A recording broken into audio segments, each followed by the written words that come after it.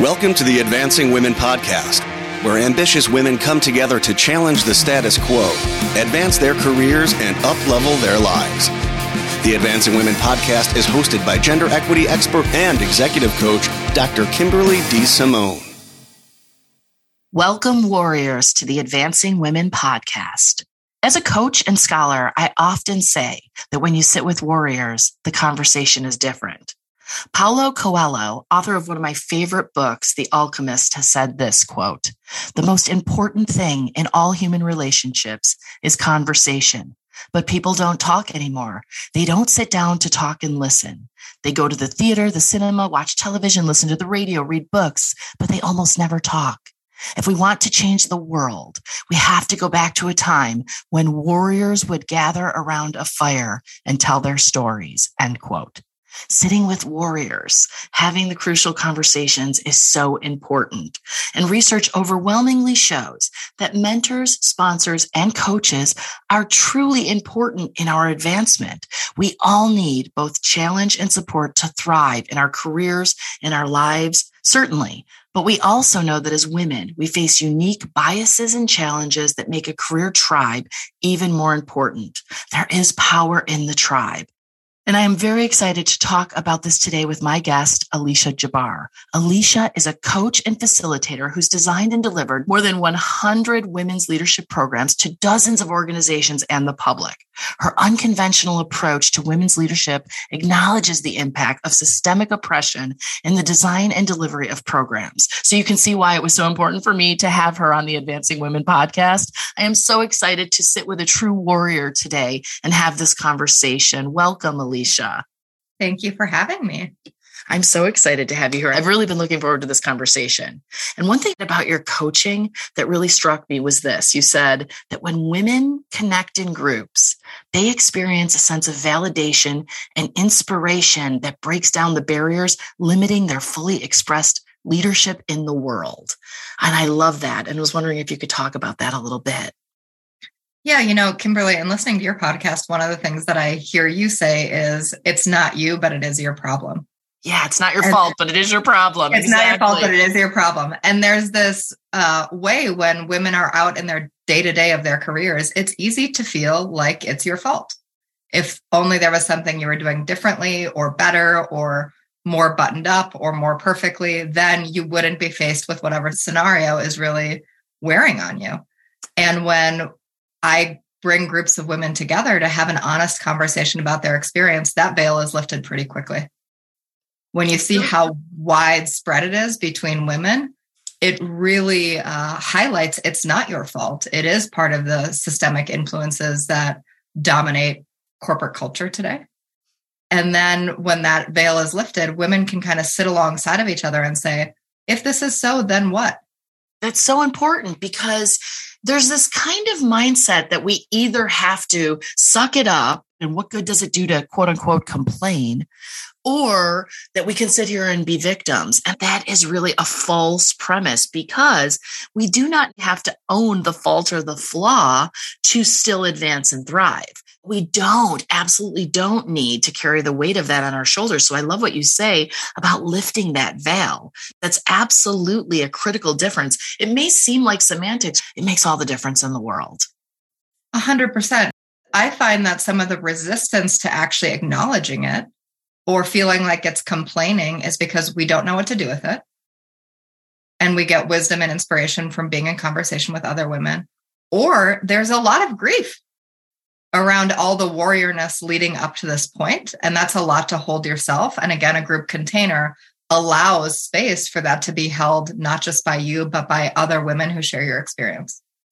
I couldn't agree more. We are often fed that steady diet of you have every opportunity and you are the one getting in your own way. I think there can even be a bit of disillusionment when you've bought in to the meritocracy narrative and you've done all the things and then some, and then you realize that the promised results aren't there. And so you're sitting there scratching your head, trying to understand why, when you've accepted the set of standards and criteria that's been put in front of you and it's not working out, you feel broken or that there's some piece that's missing. But then you sit with other women who you see their brilliance, and you can step outside of yourself and say, I don't know about me here, but I know that that is a woman who deserves to have advanced. This is a person who should have reaped the rewards of all of that hard work, and they're not. And so that makes it a little bit easier for me to see the forest for the trees. Right. There's also this element of when you do all the things, you're following guidelines that are part of a system that was designed without you. And if you play by those rules, it's unsurprising that they don't serve you because they were never really designed to serve you.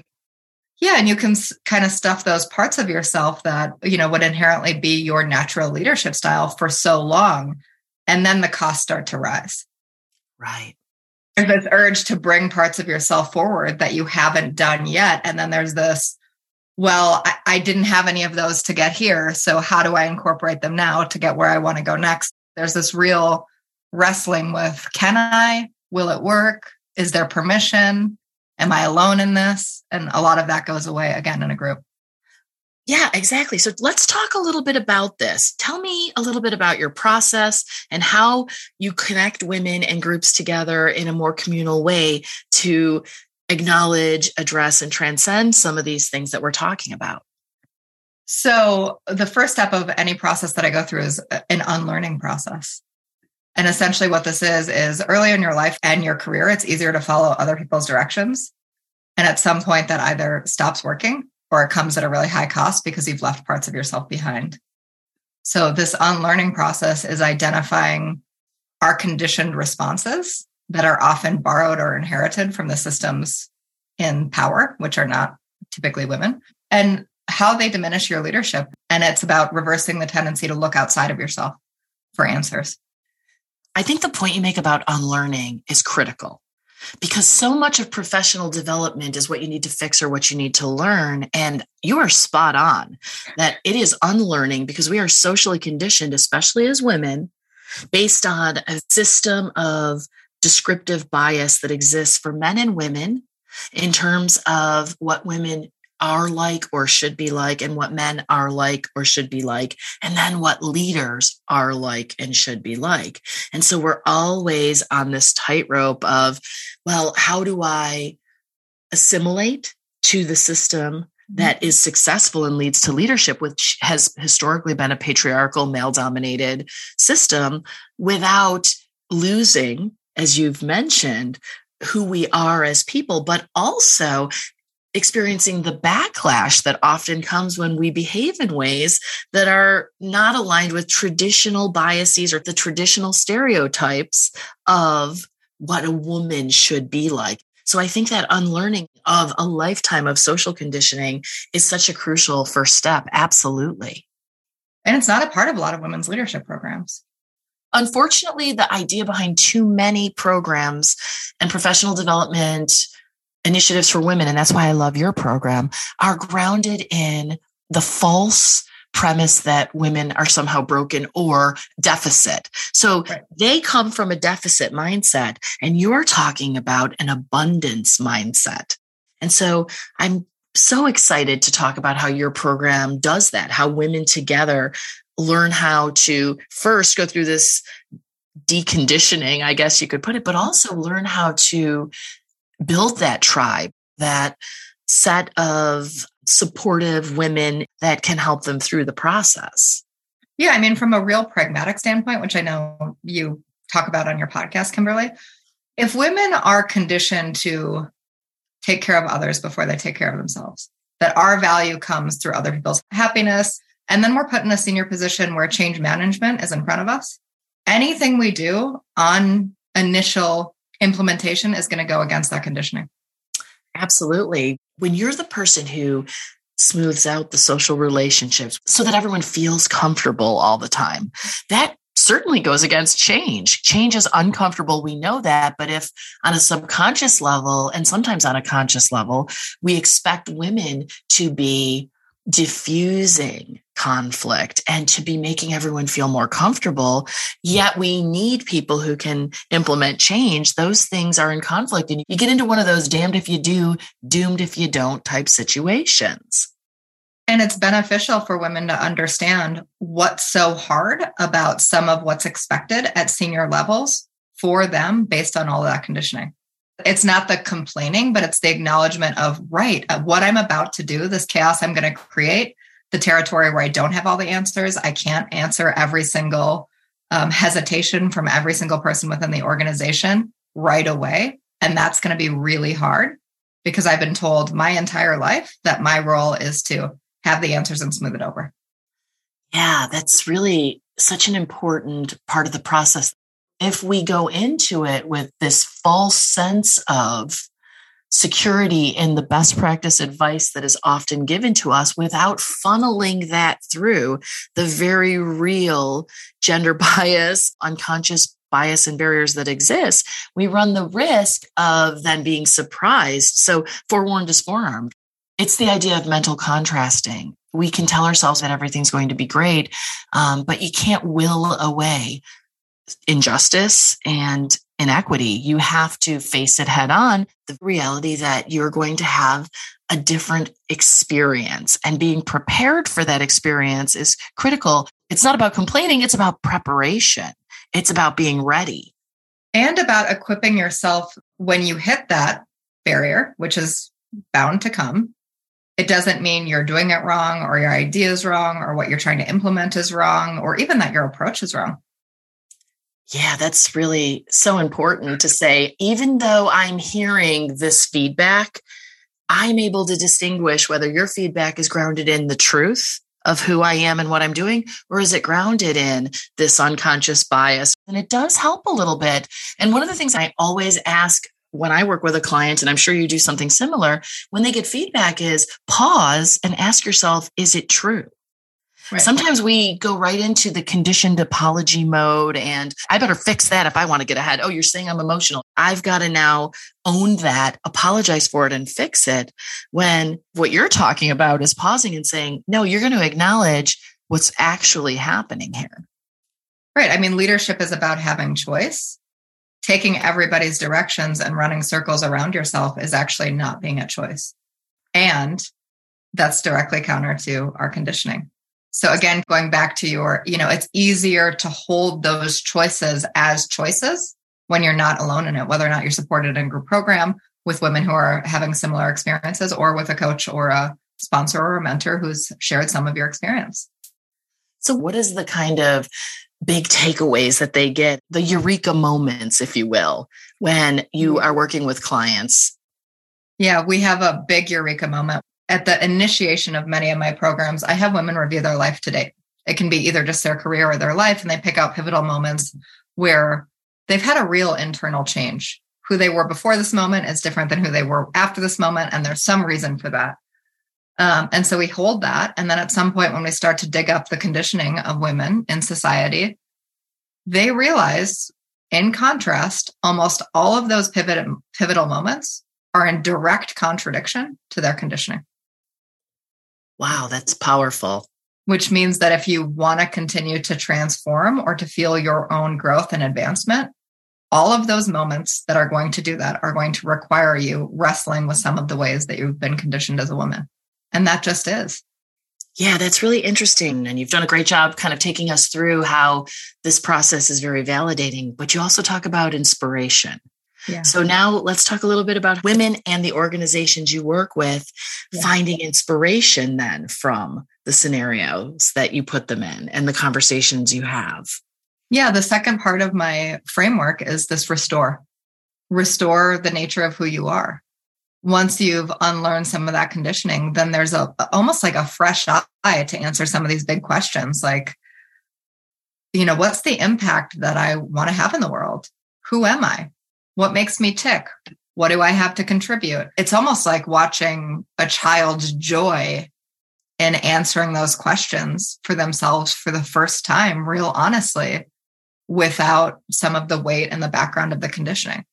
Yes. And even being given permission, you actually do have a right to think about yourself and your purpose, because we have been conditioned to prioritize others. And so part of what you're talking about here is a real prioritization and a moment of saying, I'm going to just sit and think about what I want and what I'm going through and what my goals are. That's a really important point.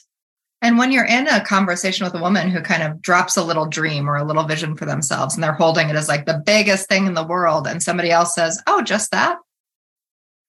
Right. And it's like, oh my gosh, I can go bigger. You can go bigger. Like there's this kind of natural bounce off energy of what we're asking for is not that big of a deal.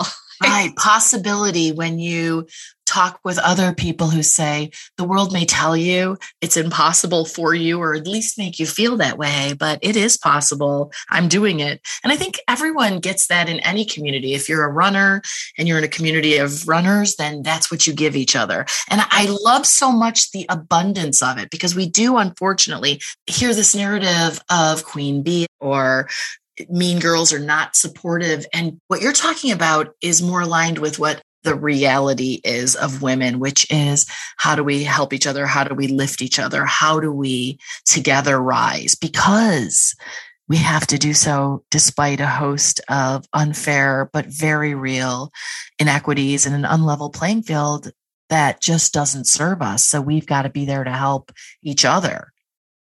Yeah, if we're willing to be in conversation and to be real with what our experience actually is, and to hold that that's not wrong, or it doesn't mean that we're broken. Absolutely. So one of the things that I love that you say about your work is that you quote, free people of stagnant energy. We talk a little bit about that and how you do that. Yeah, that's kind of the 3-part framework that we just touched on. Great. The freeing stagnant energy comes from unlearning some of those conditioned responses. And restoring people's to nature's energy is about then having the bright-eyed view of what are the answers to those questions? What are my strengths? What do I contribute? What do I want? And it's really coming back to the part of you who had that knowing before all the conditioning got layered on top. So I thought that was interesting too, along with the quote of individuals hold the key to their own liberation. Yeah, I mean, in the most pragmatic sense, trying to change other people leads to a lot of suffering. Right. And yes, the systems really need to change. And women have been waiting a really long time for the systems to change. So the fantasy of just waiting and hoping that something outside of ourselves shifts puts you in a really powered down position. I couldn't agree more. There is still a broken pipeline between the middle and those top levels. And I know a lot of the work you do is with women in those C-suite, top level positions of power, pay, and prestige, or in the ascent to those who have bought into perhaps the meritocratic fallacy that if they do all the things and work twice as hard, it's all going to come together, and then are sitting there saying, you know what, I'm still stuck. So I wondered if you could talk about how you help women who are navigating that only. They're the only person at the highest level, or they would be the only person to move into that role, and how that's a little bit of a unique situation. Yeah, I love what you said in the question around the meritocracy aspect of it. There is an inherent that happens when a woman does get hired or promoted into an executive role or a very senior role, where there's an assumption that once you're in that highest level of power, you won't be met with a bias. If only I can get there, then this whole navigation system is going to disappear, and it doesn't. Right. Two things happen. Women wobble on their own point of view, perspective, expertise, all the things they got hired to, because it's not immediately received. And then they abandon it. Or many of the people they're working with have not had a woman in that seat or at that table, and they don't know what to do. Yeah. And there's them figuring it out and you figuring it out. And when women take it on as them being the problem, then things get really rocky. So a lot of it at that high level of support is really holding the tension of that reality, holding them in their knowledge and power, building trust that supersedes the doubt, or recovery, when the doubt hits or when the resistance comes, and staying grounded in their vision and what they're there to do, which is hard to do alone. Yeah, it is. And it's such an important point, because if you get promoted to that top level, what I have learned in my DEI advocacy and roles I've been in, there's almost this kind of dismissal then that there's a problem anymore, that you being in that role is evidence that there is no longer a bias or an issue in this organization. And so, there you go. Don't tell us we've got biases, because we don't. Because if we did, how would we then have you in this role? And that can be gaslighting to women who don't have the benefit of a system, a group like yours, the coaching that helps you to understand that, no, that actually isn't proof that you've gotten to the summit just because you've gotten the promotion. And to trust that that is your experience and those dynamics are at play, even when your peers can't validate you. Right. I think you're spot on that if we're waiting for the world to have a eureka moment and validate and say, you're right, it has been unfair and it's not a meritocracy, that's probably not anywhere in the very near future.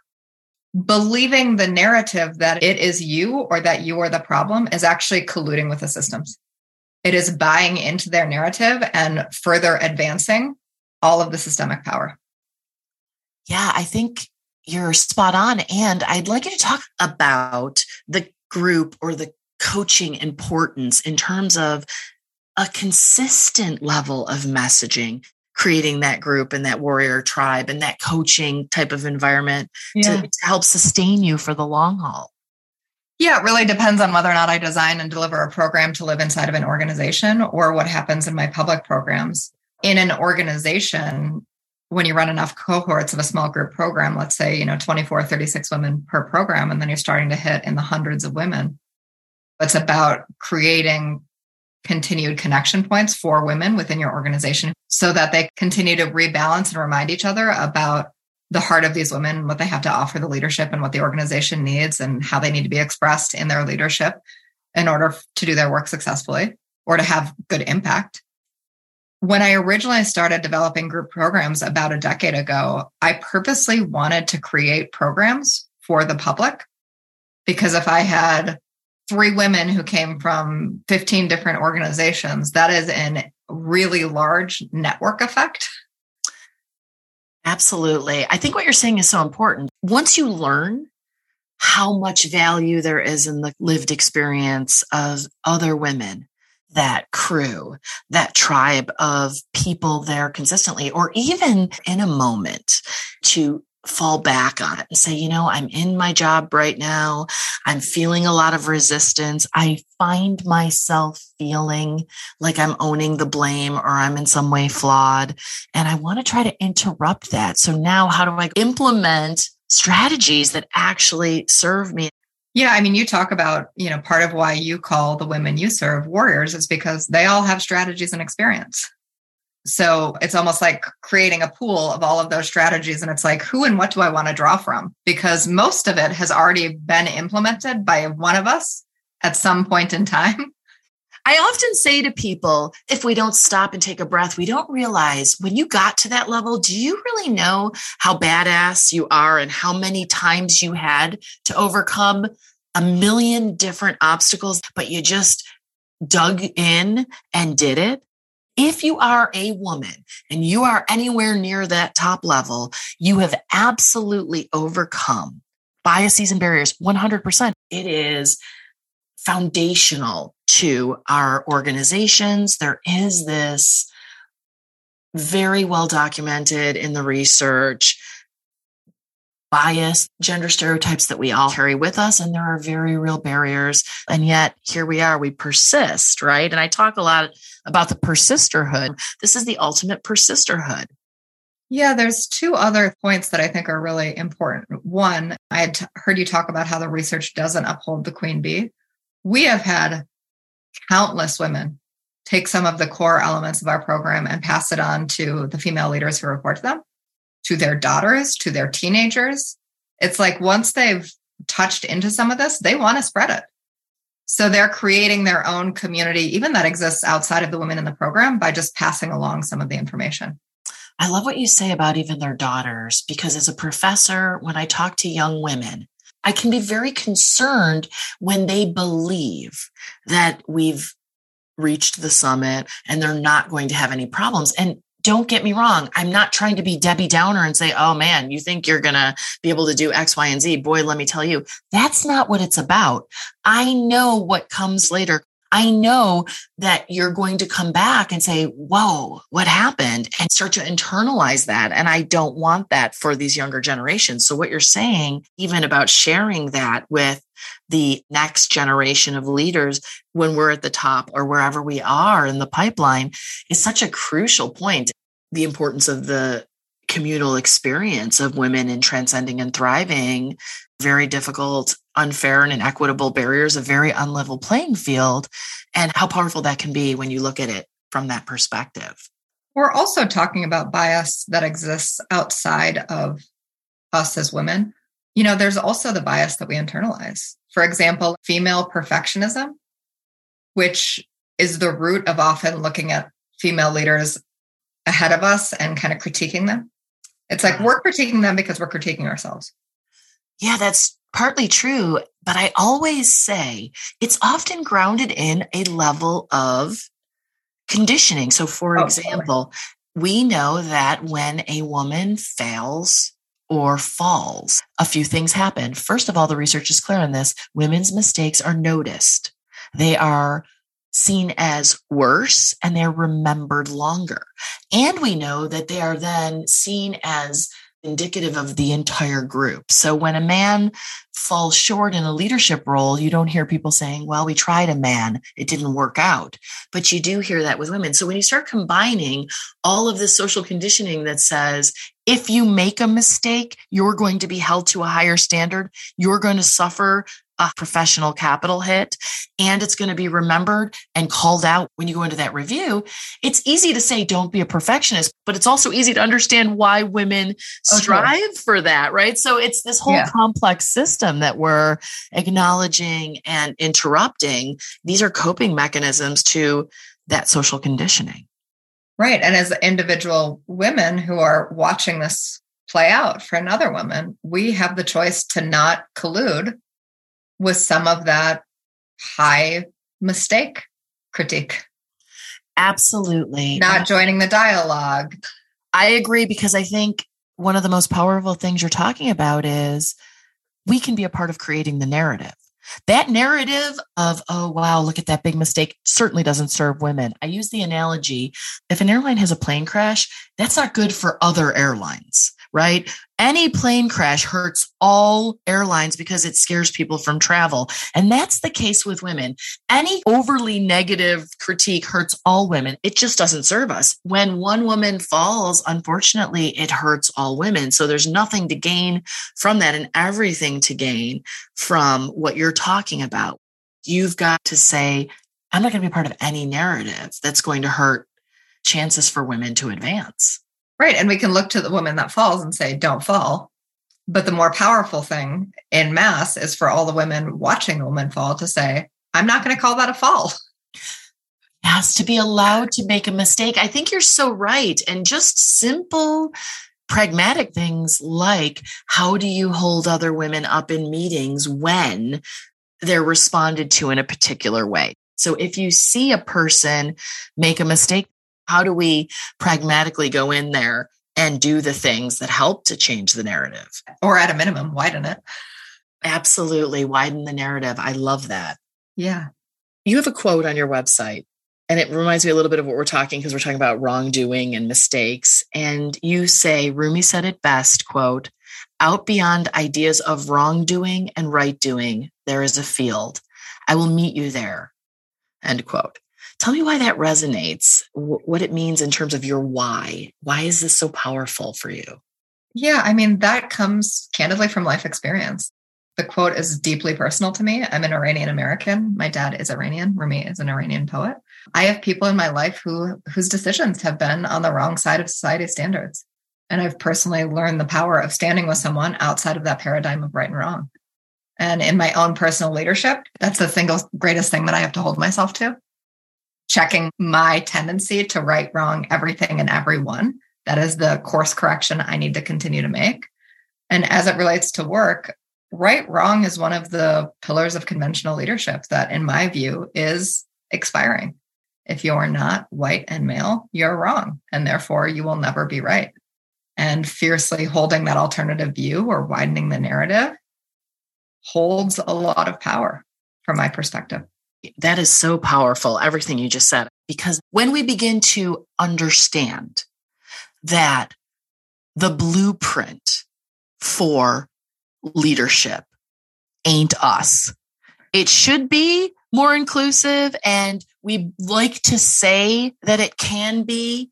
But if we look at the traits and the expectations and what is valued, it is very clear that that blueprint is not only not inclusive, but it lacks validity in terms of what should be valued in leadership. Not only widening the conversation of who can be in those roles, but redefining what we've always valued. I did an episode where I talked about this. Sometimes the traits that we prize and revere are the traits that lead to things like narcissism and negative ethical decision-making and turnover because people are burnt out and just miserable in their jobs. And there's all of these negative consequences. And so what you're saying about widening our conversation and our ideas, not just about what leadership looks like, but what the blueprint should even look like, is a conversation that is such an important one that we need to be having. Or what the blueprint could look like. Yeah, the infinite possibility of that blueprint. I just love that. Yeah. So I have loved this conversation. We really talked about so many of the key things we need to be addressing if we really want to address inequity, because as you said earlier, the change is simply not happening fast enough, and we're nowhere near ready to stop having the conversations. So each week I end with a manifest statement or a key takeaway in terms of how what we're talking about manifests in our life pragmatically. I think it's so critical to get to the core, which is that despite women's advancement, we still remain underrepresented in those highest echelons of power, pay, and prestige, in those places where the blueprint tends to not favor us. And the data show that women are still on an unlevel playing field. There is gender inequity. There is unconscious gender bias, and it continues to keep far too many eminently qualified, ambitious, talented warrior women from reaching their full potential. So the importance of the tribe, the community, the support is paramount for us. Helen Keller famously said, "Alone we can do so little. Together we can do so much." And I love that idea that together we rise. And I love the work you're doing and the impact you're having, Alicia. As you so poignantly said, let's experience that sense of validation and inspiration that comes when we meet together as a community. And I'm just so grateful for the work you do and for having you here today. Likewise. Thanks so much for having me, Kimberly. Now, if people want to find you and the excellent coaching you provide, both corporate and personal initiatives, what's the best way for them to find you? The best way to find me is on my website, aliciajabbar.com. And beginning in November, I am going to be leading a free monthly women's leadership collective. We're kicking off in November with the topic of boundaries. So you can find that aliciajabbar.com, Women's Leadership Collective. That's wonderful. I think women should treat themselves to some of the wonderful things that you're offering. And I will, again, include everything in the notes and encourage people to check out your resources. Thanks so much, Kimberly. Thank you. For more resources, you can visit my website, www.advancingwomenpodcast.com, and connect on Instagram at Advancing Women Podcast. I love getting your feedback, so please email me at drdsimone@advancingwomenpodcast.com. I just want to thank Joe Jacobs, the audio warrior who wrote the music for this podcast, and a huge thanks to Heather Harris, the creative warrior who designed the Advancing Women podcast logo. And thanks to all of you for joining me here today.